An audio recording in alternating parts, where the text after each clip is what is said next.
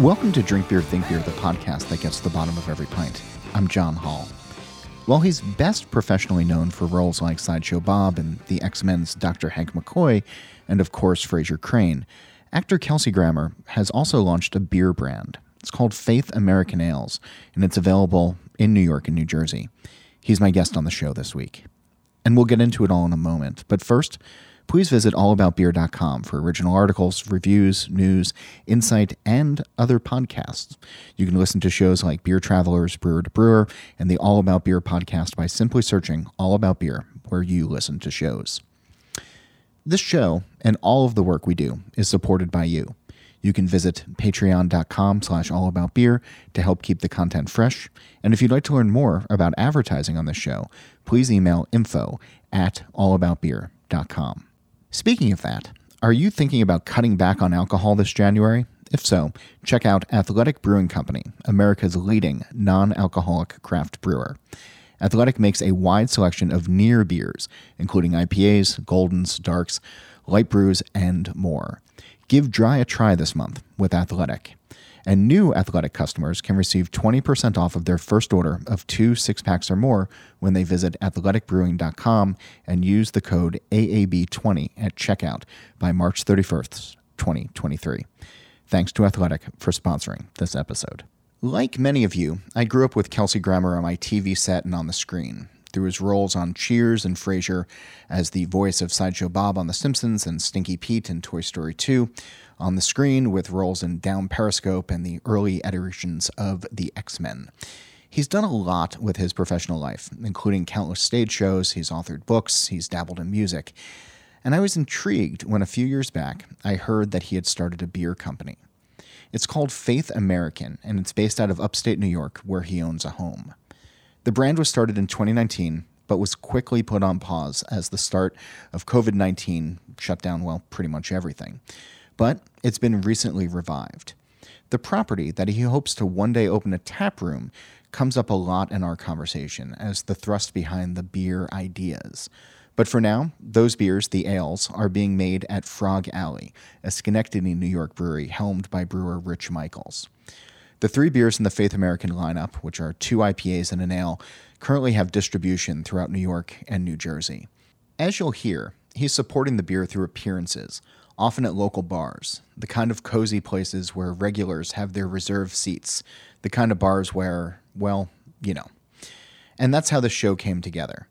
Grammer, who was born in the Virgin Islands and grew up in New Jersey and Florida, was in my town doing one such event at my local. A few calls were made, and a day later I found myself at a hotel bar not far from my town, meeting Grammer in person. Beer and celebrity is interesting, and there's been a lot of well-known and bold-faced names that have gotten into the alcohol business. George Clooney selling tequila, Ryan Reynolds selling gin. There are celebrities who have vineyards, some in name only, and others who actually work the land. But there hasn't been too much in the way of beer. There are some examples, but it's largely been barren on the celebrity-supported and owner front. Grammer, as you'll hear, is all in, and he's added personal touches to the brand that bring more to the beers than just his extensive acting resume. Here's our conversation. Do you remember your first beer? Oh, gosh. Yeah, it's not super specific because I think I was allowed to taste beer when I was pretty young. Okay. There wasn't a real big separation between my family and me as a child. I was allowed to try just about anything, and that they always, I think, were of the school that if it was at home and sure, they were supervised, it was better than going out and hiding it.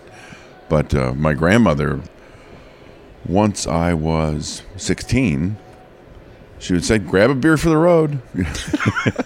You were in Florida at the time. I was. I think that's still the case down there. Sort of the way it was. Yeah.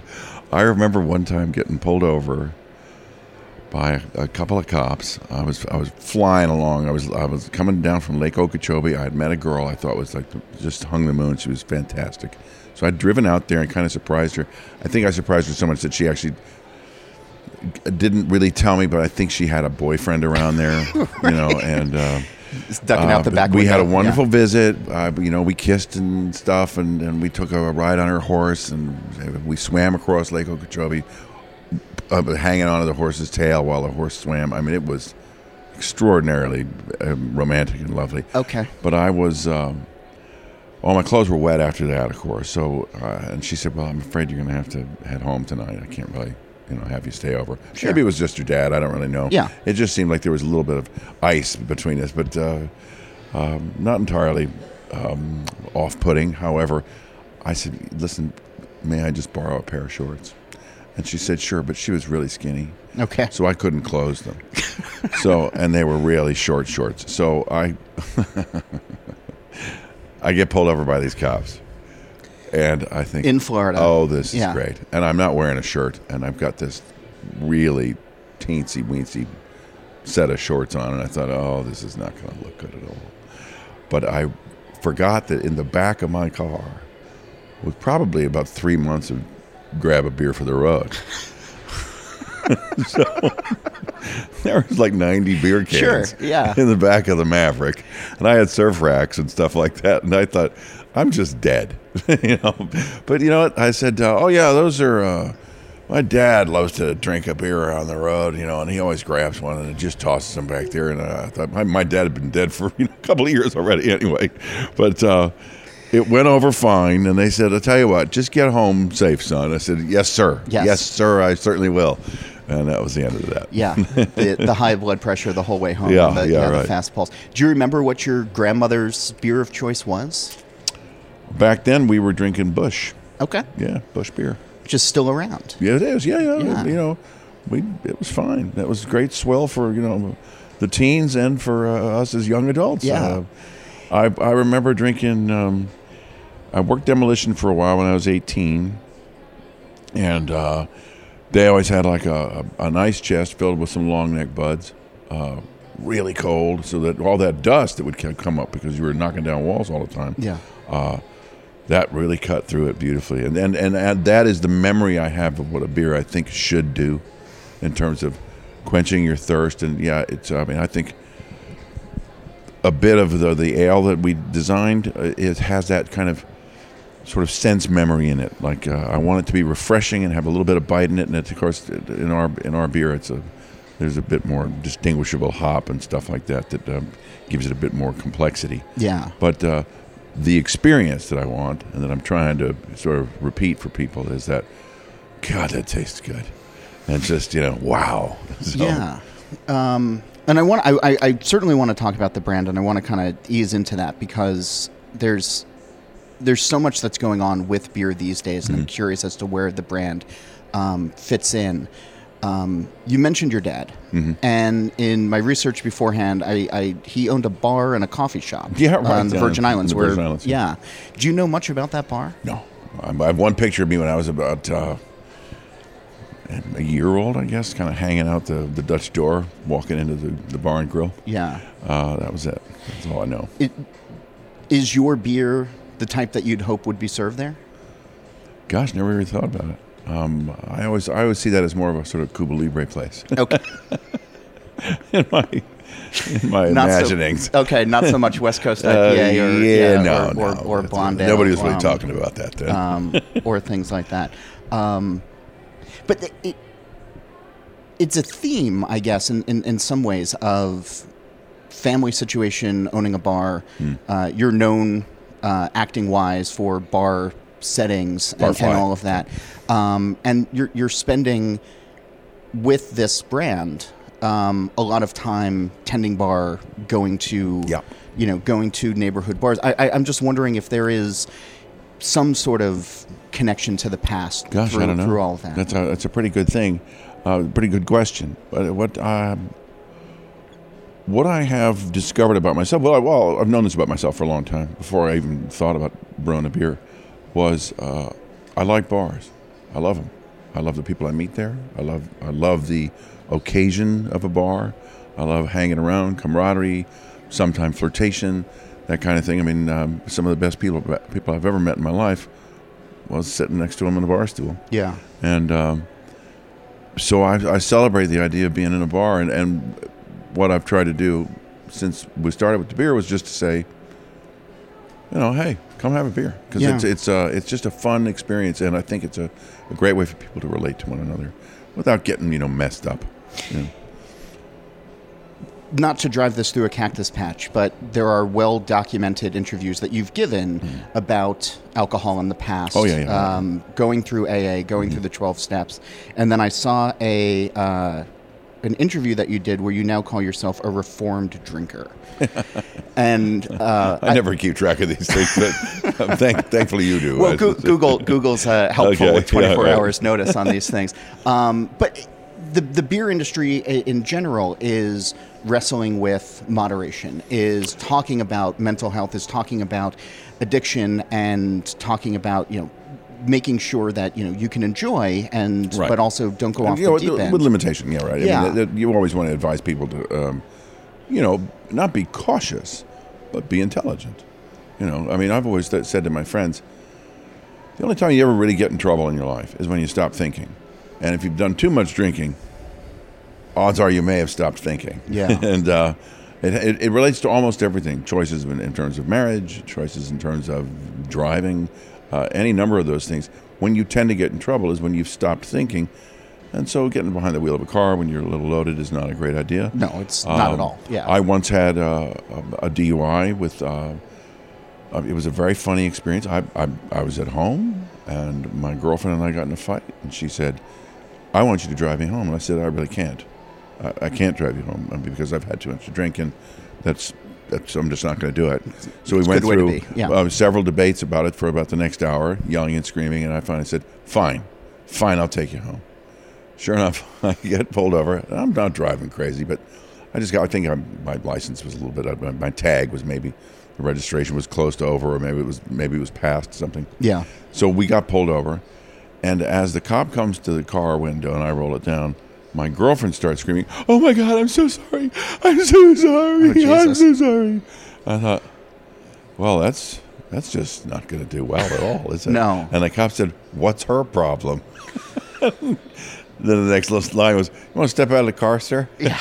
Oh, great. Answer the first question, maybe not do the second. So there I was. I was thinking really well as long as I was saying, "No, I'm not taking you." And then the moment I said, "Okay, fine," that's when I stopped.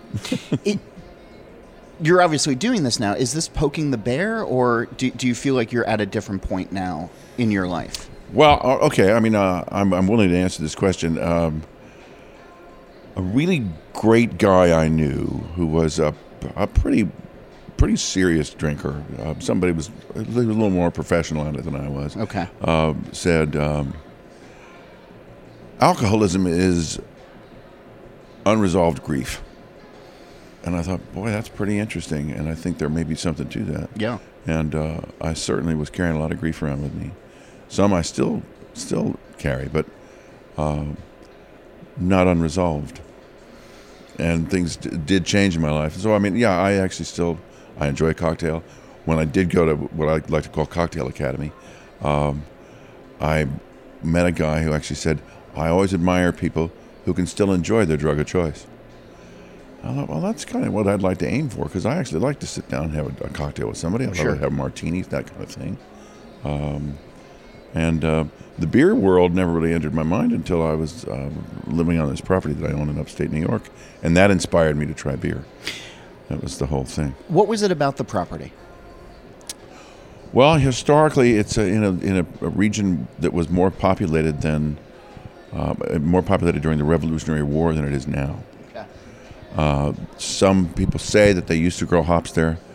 I'm not sure how successful that must have been. Upstate New York, pre-Prohibition, certainly. Yeah. And they say that some of the older recipes and stuff, like from the Revolutionary War, stuff like that, maybe the hops came from around where we lived. Of course, when I studied the idea of launching the project on the land there, the guys from Cornell came down and said, "There's no place here you can grow any hops." But they would know. Oh, interesting. Yeah. It's because for some reason I live in a little microclimate that is really cold, colder than most around it, and when it's 0, 30 miles away, it's actually negative 17 where we are. Jesus. So it can be a nasty winter there.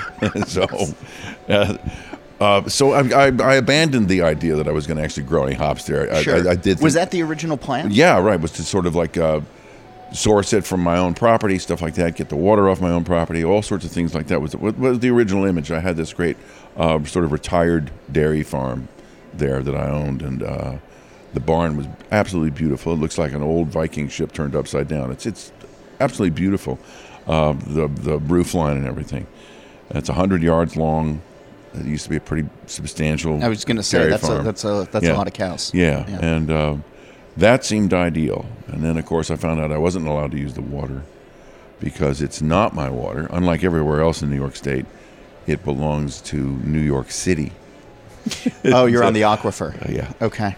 So sort of like, oh, here we go. So for commercial purposes, then it becomes it's theirs. Yeah. But you said beer hadn't entered your mind though. But what was it about that barn that said because New York? Because I didn't want to milk upstate. cows twice a day. Yeah. I thought beer's good. Okay. Because I knew the water was pretty significant. Okay. And the water bubbles out of the ground. I live very much at the very top of the hills of the Catskill Mountains, and there is no pollution there where I am, unless it's acid rain, which may be coming from some industrial part. But it doesn't tend to go that way. Well, if it did, it would freeze at minus 17. It's really clear. So But there's always water coming out of the ground, which is magnificent water, and that's what first guided my instinct to say, let's give this a try. I feel like those are fun ideas to say, okay, sure, we're going to open up a brewery, we're going to do some stuff. You followed through, though. Yeah, that's the kind of guy I am. It's it's like the kind of hairpin you are. The kind of hairpin I am. Yeah, there you go.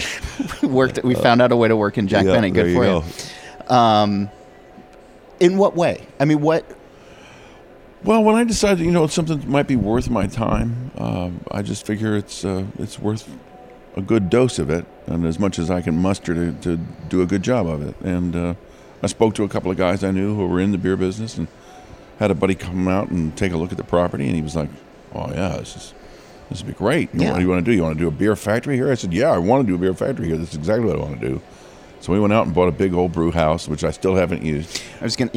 Because it's once they told me I couldn't use the water, I abandoned any sense of trying to do it there. I was going to have to build a water treatment plant that was going to be on the lower 40, just below where the brewery was going to be. Yeah. And it was a multi-million-dollar build just to take care of the effluents. And I thought, this doesn't make any sense. Yeah. I mean, the beer business barely makes sense anyway, because it's a very sort of small margin business, and we're not past the sort of midway point yet. We're sort of it's some income, but we're not profitable yet. But it's okay. That's what we're gonna be. So the idea for a brewery came from the location, from the water, absolutely, from the land and everything else, and the experience that I've had there. And I grew up going up to this part of America during Thanksgiving always with my granddad, and that was a big selling point for me to suddenly think, let's do something profitable with the land, which would turn into a kind of former glory kind of thing. Because it was really an abundant place before, prosperous. It had been a cauliflower farm as well as a dairy farm. Most of the locals who live there will come up and say, "Oh yeah, I used to pack cauliflower up on that property when I was in high school," stuff like that. It's still a pretty countrified place. So when you said, okay, we're going to go forward with this anyway, we're not going to put it in the brew house, but we're going to contract out, we're going to create a brand. What was the thought process to get us to Faith American? Well, I wanted to have an ale because I knew that it took a little less time in the fermenters. Yep. And I thought, let's go with the easiest, drinkable, because the notion was always I wanted to have an ale that walked and talked a bit more like a lager, and but had a little bit of a hoppy finish. And so that was sort of the that old school refreshment that you were talking about earlier. That's exactly what I was heading for. And I found a guy with a recipe, and we talked about it, and did a couple of batches before I liked it. Tweaked it, cooked it a little less, made a little more bite in it, and I love the beer. So once I loved it, then we started making it, and we got our first sort of pressing out in Las Vegas. Actually, people were really interested in the beer. We went with Southern Wine and Liquors, and they said, "Okay, we're going to put it on the table at this charity event we're going to do. Neil Diamond came and sang, and there was a can of Faith on every table, and I thought, yeah, we've arrived. The next week, they canceled March Madness in Vegas because of COVID. Yeah. So I said, okay, we're going to just pull back. We're not really, we can't get damaged. You weren't at that point. No, we can't get damaged by it. You know, Yeah. we just haven't really entered the market. So we pulled back. We didn't brew for a little while, and then I commissioned the guys that I was working with outside of Albany to do a new batch. Several months later, I developed another beer at the same time. That's when I developed Calico Man, the IPA that I have. Yeah. And then the beer that they made that time was terrible. Really? And I thought, what have you done? What happened? I can't imagine Rich Michael's making a bad beer. Yeah, well, it wasn't Rich. Okay. This was before I got to Rich. Oh, okay. Yeah. Okay. Rich improved that batch. Gotcha. I mean, well, I got rid of that batch. Sure. What had happened was we tracked down the fact that they had been using old yeast. It tasted metallic, had a metallic aftertaste, and I thought, I'm not going to sell that to anybody. I wouldn't ask anybody to drink that beer. One of the guys was like, "Are you shitting me? This beer tastes just like blah blah blah." He named like 5 or 6 beers. I said, "Yeah, but I don't like any of those." Okay. So, okay, that's not the beer I want to sell. So we that's when Rich and I sat down and said, "Why don't we try this, try that?" And we did another couple of batches where I was not crazy about what we went for, and then I dialed it in a little bit more, and he came up with this wonderful beer that I'm really happy with, and we've stayed there. That's Calico Man. No, that's actually the first one, the ale. Oh, the ale. Yeah, Okay. Just it's just a Belgian style ale, golden, whatever, blonde ale or whatever they call it. And then we developed the Calico Man together. Okay. Yeah, and that was I said, well, this is what I'm going to go for. A little less piney. I don't, I'm not an IPA lover. So I said I want a drinkable IPA. I want to make beer always that tastes like beer, and that's kind of one of the major caveats of the whole thing. But I've grown a little more fond of the IPA idea. I just don't like it to taste like kerosene. What? Which is where I think half of it is. What does that mean? Grown fonder of the IPA idea? Well, it's just I like this. I like the notes. I like the fragrance. I like the additional kind of flavor complexity. So I'm for that, as long as it doesn't taste like kerosene, like I said. And unfortunately, a lot of that stuff tastes like kerosene to me. Really? Like paint Okay. thinner. Okay. And that may be maybe my own particular I don't know taste. where you've been drinking. I mean, I'm concerned for you No, it's that fine. you've been going to the wrong places. I may have been. But maybe it's a specific thing that I have in my own, taste buds, my profile, whatever, that says I do not like this flavor in there. I'm not so drawn to the piney thing. And I know that that's kind of some of what guys like. Sure. I mean, that's what fueled the early. Yeah. Right. When I think back Sort to of the early enthusiasm. Yeah. Right. Sure, Yeah. but I mean also the early beers. I mean, when you think about Sierra Nevada, or you even go back to New Albion, the very first microbrewery, which coincidentally both used old dairy equipment to fabricate their brewing equipment. I mean, it was that piney grapefruit that Right. that. I'm led the okay with the roost. grapefruit thing. Sure. That's all right. All right. Yeah. So just and I know dial a lot down of on that's in the hops, but it's Yeah.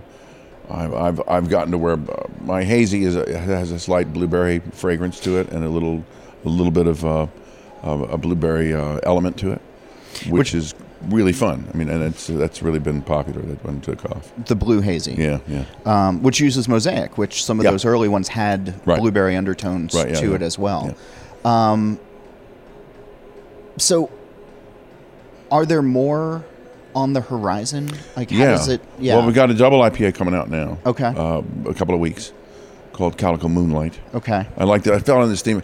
All the stuff is based on the land, right? So the culture and the history of the local history of where I am. Okay. So there was a movement called the Calico Indians, which was also led to the what they called the anti-rent wars, and it was in 1845. There was one guy who died. He was a policeman, an undersheriff, they called him, Osmond Steele. And he's famous for saying, lead will never pierce steel. And he got shot the next day. So it's like the sort of thing you just, karmically, you just don't think you should talk that way about probably anything. not. Right. Yeah. But So that's the lore that sort of feeds that particular brand, that particular flavor, rather. This movement that was kind of a pioneering movement. The guys that stood up for their rights to, like, hey, wait a minute, I farmed this land, I'm entitled to do it, and you can't, like, run us off this land because some guy forgot to pay his taxes. That's what it came down to. Yeah. And what was funny was the revolution in America led to a decision that the Congress made after a while, that they'd let people who were given tracts of land by the kings of Holland and of England to keep them. They could keep their tracts. They were giant, thousands and thousands of acres. But what happened was they allowed people to farm the land for rent. Okay. One of the guys stopped asking for rent. A guy they called the Good Patroon. Mm-hmm. He died, and his heirs owed the government a lot of money. So the solution they came up with was, we'll let the sheriff's men go and seize the property of the people that were farming the land and sell it. Okay. And so just ruin them. Yeah. And so there was a movement to stop that, and that's what they called themselves. They dressed in calico. And the way this sort of doubles back on itself in terms of the legacy of the story is that India Pale Ale, that was increased in hop strength, whatever, on its way to England, on its way to India, to give beer to the troops from England during that, imperialist push from London. I'm going to send you a good book that Pete Brown wrote about all of that. But yes, cool. That's, yeah. Anyway, at the same time, a material called calico was shipped from India to the United States, and most of the farmers' wives were wearing it and using it for bonnets and for aprons and for around the house. Okay. And so they designed costumes for themselves that were made of calico that were quite frightening to scare the constables, to scare the sheriff's men. It's pretty it's pretty like Robin Hood and stuff. Yeah. But they called themselves Calico Indians. So rather than be politically incorrect, I called them Calico Man. Sure. And Calico Man IPA is the first IPA we did. There's a certain amount of nostalgia that immediately comes, or a certain amount of, I don't know, patriotism, sense of place by having the word American in the beer. Yeah. And certainly breweries have used imagery, have in the past, but putting it in the name, I imagine, was a conscious choice. Absolutely. Well, my daughter's name is Faith. For a lot of reasons, my wife and I had some difficulty having a child at first, and we landed on the name Faith because it's a powerful name.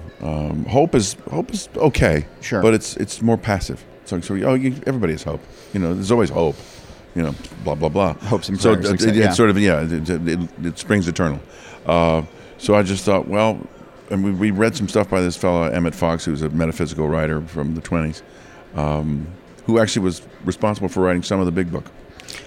But he was a really interesting fellow. Yeah. So the word faith, he does a whole piece, like an essay on faith versus hope, and how faith is a conscious choice, an active choice, a commitment to something. And we thought that's what we want to go with. So our first child is named Faith. After that, my own love of America, the United States of America, my sort of patriotism that actually is a sort of living, breathing thing in me. The two most important days in my family's history were always Christmas and 4th of July. Sure. That was it. And my grandmother was a big flag-waving American. My granddad served at Guadalcanal. These were, people that lived it, that paid the price for loving their country. And so faith in America is something I think I want to project to people. And, some don't. Some, okay, fine. Well, you don't have to drink the beer. Yeah. It's okay. But I love America, and I think the faith in America and the American way and the things that actually made us great will continue to make us great. I don't think it's the darkest days for America. I just think it's a little confusing patch. There have been breweries that have waded into political speak to candidates, et cetera, and on the surface, your brand isn't doing that.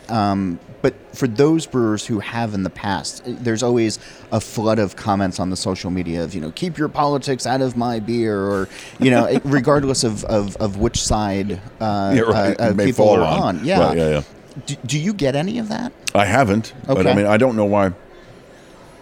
No matter what you think about America, to believe that America is a good idea is not hard for either side. Sure. You know, it's still a good concept. I do think, maybe we've fallen short. I get that, but nobody's aimed any higher than the United States of America. Sure. And so I'm a flag waving guy, and spots and all, I look at us and think, this is still a great place to be. So. And beer is that quintessential, I think, still American beverage. Yeah, I do too. Yeah. Yeah. I do too. I mean, people talk about it. They go, "Oh, hard seltzer's where it's at." I'm not chasing any of this crap. I make beer. One of my distributors talked to me at one point. We had a shouting match. He said, "Let me tell you something about the non-alcoholic business." I said, "Wait a minute. I need to refresh your memory on this thing. Yeah. I'm not in the non-alcoholic business. Right. I'm in the alcohol business. I sell beer." Yeah. So he was like, "Yeah, right, all right." We Sort of a became tough great impasse. friends Okay, after this good. sort of battle. It was fantastic. So he's been one of my most ardent supporters now. That's nice. Yeah. It's nice to have a distributor on your side, as a Well, lot of brewers can't relate It's rare. to. So, yeah. I mean, the I wish you recognized that. Yeah. The distributor thing is a very interesting dynamic, because they say they have salesmen, but I've never seen a salesman walk into a bar and try to sell beer. So I don't know what's going on. They might show up and say, "I'm a rep from this or that," and a bartender goes, "Yeah, I like this one. Okay, give me one of those." Or they just say, "Well, why don't just email us and we'll get the order filled." So I'm not sure exactly what that position means in a beer company anymore, but it's okay. More with Kelsey Grammer in a moment, but first, this episode is brought to you by Athletic Brewing Company, America's leading non-alcoholic craft brewer. Give dry a try this January with Athletic Brewing's Near Beers. New Athletic customers can receive 20% off of their first order of 2 6-packs or more when they visit athleticbrewing.com and use code AAB20 at checkout by March 31st, 2023. And for additional beer podcasts, search All About Beer on your podcast platform of choice and listen to Brewer to Brewer, Beer Travelers, and the All About Beer podcast.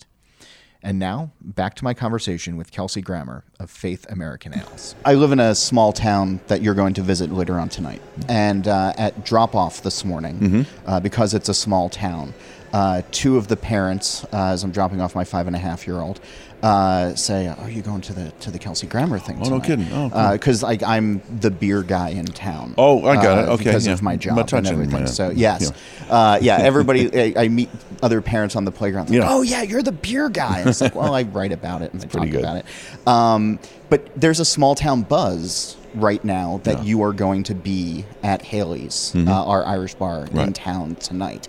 And I went back and looked, and you do quite a few of these events with picking local small town bars. It's my beer, my experience, my love of the bar experience. Sure. And I think my face may get people in the tent. The fact that I'm going to show up and Sure. do things, and I've actually landed on my feet in terms of a kind of profile and some success, and that opens the door for the beer. And the experience is always, we all sat and had a beer together and we liked it. Yeah. And as long as they like the beer, then hopefully they'll go buy it. But that's the experience I want people to have. I want them to understand this is about a family, about the love of beer, about the love of enjoying people's company. There's nothing else really I'm selling except the fact that you can have an experience where people get together and enjoy camaraderie and a little bit of conversation, watch a ball game together, watch an event together, whatever it is. Yeah. Or just sit and have a nice little evening. There's you mentioned, they say they have salesmen, but they're not out there. You are your own best salesman. So I'd say I sell my beer. Yeah. No, I mean, most of the relationships I have in terms of distributors are, so if I get an account, you will deliver the beer? Yeah. And they say, yeah, we'll deliver the beer. Yeah. Great. It's okay. That's where we're at. Yeah, you're not jumping on trucks just yet. Sort of yet. No, Yeah, no. that's, There's one piece in New Jersey I might actually drive my own truck down to, but I'm working on it. What is it like at these bar events? Because I know you've not called this a celebrity brand, I read an article where you said if you do a celebrity brand, you do a sherry. But there's something to be said for the interaction. And what I'm struck by when I look at social media posts about your visits is there's no VIP line, there's no handlers. I mean, you just walked into this thing, by yourself, which is weirdly trusting of you, by the way. But it's only because I'm weirdly trusting of people. I mean, that's how I love people. Faith, yeah, that's it, and that's where we're coming from. But is there at these things, because when people think of celebrity, they're going to think of sort of closed off. They're going to maybe think of rarefied air, maybe, as it were. Right. I want to dispel that theory. Okay. Yeah, I don't want anybody thinking I'm somehow distant from the beer. I am the beer. It's something I love. I put my heart into it. I've put my sort of creativity into it. So it's a reflection on me personally. So I don't want to mess it up or alienate anybody by thinking, oh well, some celebrity hoo-ha, whatever. Because I imagine people can confuse the art from the artist sometimes. Mm-hmm. I imagine that people associate you with wine. Oh, I don't know. Yeah, people have asked why didn't I do a wine. Sure. Well, actually, it's because you can't grow a grape on my property either. Yeah. I mean, if you can't grow hops, you can't grow grapes. Yes. that's clearly the issue. Yeah. I like the everyman quality of it being a beer as well, though. I don't want to be an effete sort of like what was it? A rarefied creator of something to imbibe. I like beer because I didn't know I liked beer this much, but I liked it when I was a boy, when I was a young man, when I was working hard. Having a beer was the greatest thing I could do. It reminds me of hard work. I mean, one of my slogans in my head has always been sort of the land, the work, the beer. There's a combination of effort that goes into the beer that actually relates to a person working with their hands. Yeah. And I like that about it. And I like the sort of rogue energy of it, this kind of like maverick thing that is sort of American as well. And all these guys that are out, up to half of them that are developing beers and doing the craft business, maybe they hate America, maybe they love America. I don't know, but they're doing what Americans do. Sure. They're making something happen because they decided they wanted to do it, and they're doing it themselves. I don't know if I've ever heard a brewery, just to throw it out there, I don't know if I've ever heard a brewery say that they hate America. I wonder if there is if you've been able to help bring people to the beer side. Because I imagine people come out because of who you are, and they're curious, and they might say, oh, I'm not a beer drinker, but they're going to try it because I get a lot of that. Yeah. Yeah. Mostly that comes from, oh, God, you have to be so careful about the things you say these days, but mostly the women that come to the bar say, I don't really like beer. And I say, well, you know what? Try this one. And the Blue Hazy, has been off the hook for mostly the ladies seem to really like that one. Okay. That's it's drinkable. It is an IPA, but it's with that little lace of fruit in there. It really eliminates that bite that some guys crave. But sure, it makes it really drinkable, and that makes me very happy. It's my wife's favorite beer. Yeah. I've seen some of the burliest guys that I know down hazy IPAs by the it's gallon pretty popular. full. It has been a leveler, and I think in a lot of ways to bring people that particular style to bring people. I think around. so too. And of course, it's not particularly popular on the West Coast, and that's why I have the other beer. But I've enjoyed the hazy. Are there correlations between the theater, which I know you've studied, you've been on major stages, you've played well-known characters on stages, being out with people? There's like a studio audience for television. Mm-hmm. There's the theater where you're on stage, and then you're in these situations where it's an immersive experience. Right. Are there correlations between? It's a good question. It does make sense. I mean, that sounds like something I like to do. I like to interact with people.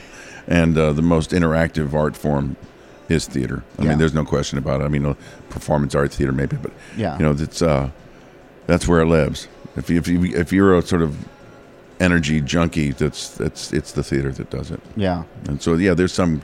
I would say that the selling the beer relates to that for me. I'm not asking you to speak for all of Hollywood. I wouldn't do that. But a pet peeve of mine has been for a very, very long time that in certain medias, wine gets a lot of respect. You know, it is that fancy, okay, we're having a fancy glass, we're at a fancy restaurant. Whiskey shows up in Mad Men as sort of the cool thing. And then anytime beer is on the screen, or most times, it is the buffoonery that comes along with it. Yeah, I guess maybe that is something possible. Can that be changed? I mean, the West Coast has this big we all on a winery kind of thing. I mean, there is that energy, I suppose. I think the art of making beer is very, very it's a high end art. I mean, and there's also something really lovely about it. You don't have to hurt anybody to make beer. You don't get listeria. Nothing goes awful. You can't poison yourself with it. You can serve a bad beer, and I mean, honestly, most of the beer I drink, I think it's pretty bad beer. But I've learned to love. You're going to the wrong I've learned places. to love mine. Yeah. Well, you know what? I got to say that my pal, I was not a beer drinker. Right. I wasn't a wine drinker either. I was just I like a martini, and that's sort of it. But now I've learned I've really opened up to this beer thing, and I really enjoy it now. But and maybe that's why I've acquired more of a taste for some of the other IPAs, the heavier IPAs. But I'm still a little bit dubious about the amount of alcohol in them. So I mean, I've got the Blue Haze is 6.0 ABV. The ale's a 4.5. The Calico Man's a 6.9. The new one's going to be 8.9. All right, yeah, that's so significant. that's a significant up. And the next manifestation of that will be what I think we're going to call it Calico Mayhem, and really go ahead and just punch. Just own it. Punch a hole in the envelope, and go for it and see. I'm sure some guys with beards down to their navel will actually love that beer. Mindful of your time, last question here then. Are you familiar with the show The Good Place? I Kristen am. Bell, Ted Danson. Of course. Yeah, because I did a film with Kristen. Okay. Yeah. There is there's a concept introduced in the last season of the show of a green door. Mm-hmm. And I've been asking this question on the show for the last couple of years now. The green door, once you open it and walk through, you can be anywhere, any place, any time. If there was such a door on our plane of existence and this conversation ended and you could walk through and be at any pub or any brewery anywhere in the world, where would you want to go? Who would you want to be with? And what would you like to be drinking? It's my property in upstate New York. It's fairly easy. I love it so much. It's just fantastic. So that's I guess what I try to convey in the beer is this love of the land up there and this recreation that you get there, this beauty, it's unvarnished beauty. It is my garden. It's my Garden of Eden, and my wife, my kids. That's it. Well, in the words of Cole Porter, I'll say every time we say goodbye, I die a little. There you go. Every time we say goodbye. And the words of Sideshow Bob. That's where I was going with it. Yeah. That's what I was raised on, and that's there it is. Yeah, right. I could not resist. I die a little. My colleague Don Tess just died a little hearing you do that. So thank you for lovely. that. Thank you for sitting down. Thank you for doing this. Yeah, pleasure. Thank you. Don Tess, by the way, co-hosts the All About Beer podcast with M. Souter. New episodes are available every other Thursday. Just search All About Beer on your podcast platform of choice. And during the show, I mentioned a book by Pete Brown that gets into the true history of IPA. It's called Hops and Glory. Get it and read it. The IPA book by Mitch Steele is also worth a read for similar reasons. And if you're into beer and food, the Craft Brewery Cookbook is available where fine books are sold. A reminder to go visit allaboutbeer.com. There you can check out the podcast page, the merch page, and you can read great new content as well as the archives going back to 1979. Questions, comments, concerns, guest suggestions, let me know by emailing. It's John Holl, JOHNHOLL, at allaboutbeer.com, or you can tell me on Twitter at John_Holl. You can follow All About Beer on social media at All About Beer. And if you're interested in supporting journalism in the beer space, email us at info@allaboutbeer.com or visit patreon.com/allaboutbeer. Speaking of that, today's episode was sponsored by Athletic Brewing Company, America's leading non-alcoholic craft brewer. Now you can drink great-tasting brews all month long without feeling hungover. Whether you're giving dry a try for a few days or for the whole month of January, Athletic Brewing's Near Beer have you covered. New Athletic customers can receive 20% off of their first order of 2 6-packs or more when they visit athleticbrewing.com and use the code AAB20 at checkout by March 31st, 2023. Again, you can learn about advertising by emailing us at info@allaboutbeer.com. Don't forget, All About Beer has podcasts now. Go search and subscribe on your platform of choice. Steal This Beer has new episodes every Monday, and the BYO Nano podcast comes out on the 15th of every month. As for this show, Nate Schweber does the music, Jeff Quinn designed our logo, and I'm John Hall. New episodes release every Wednesday, and that's when I'll be back again to drink beer and to think beer.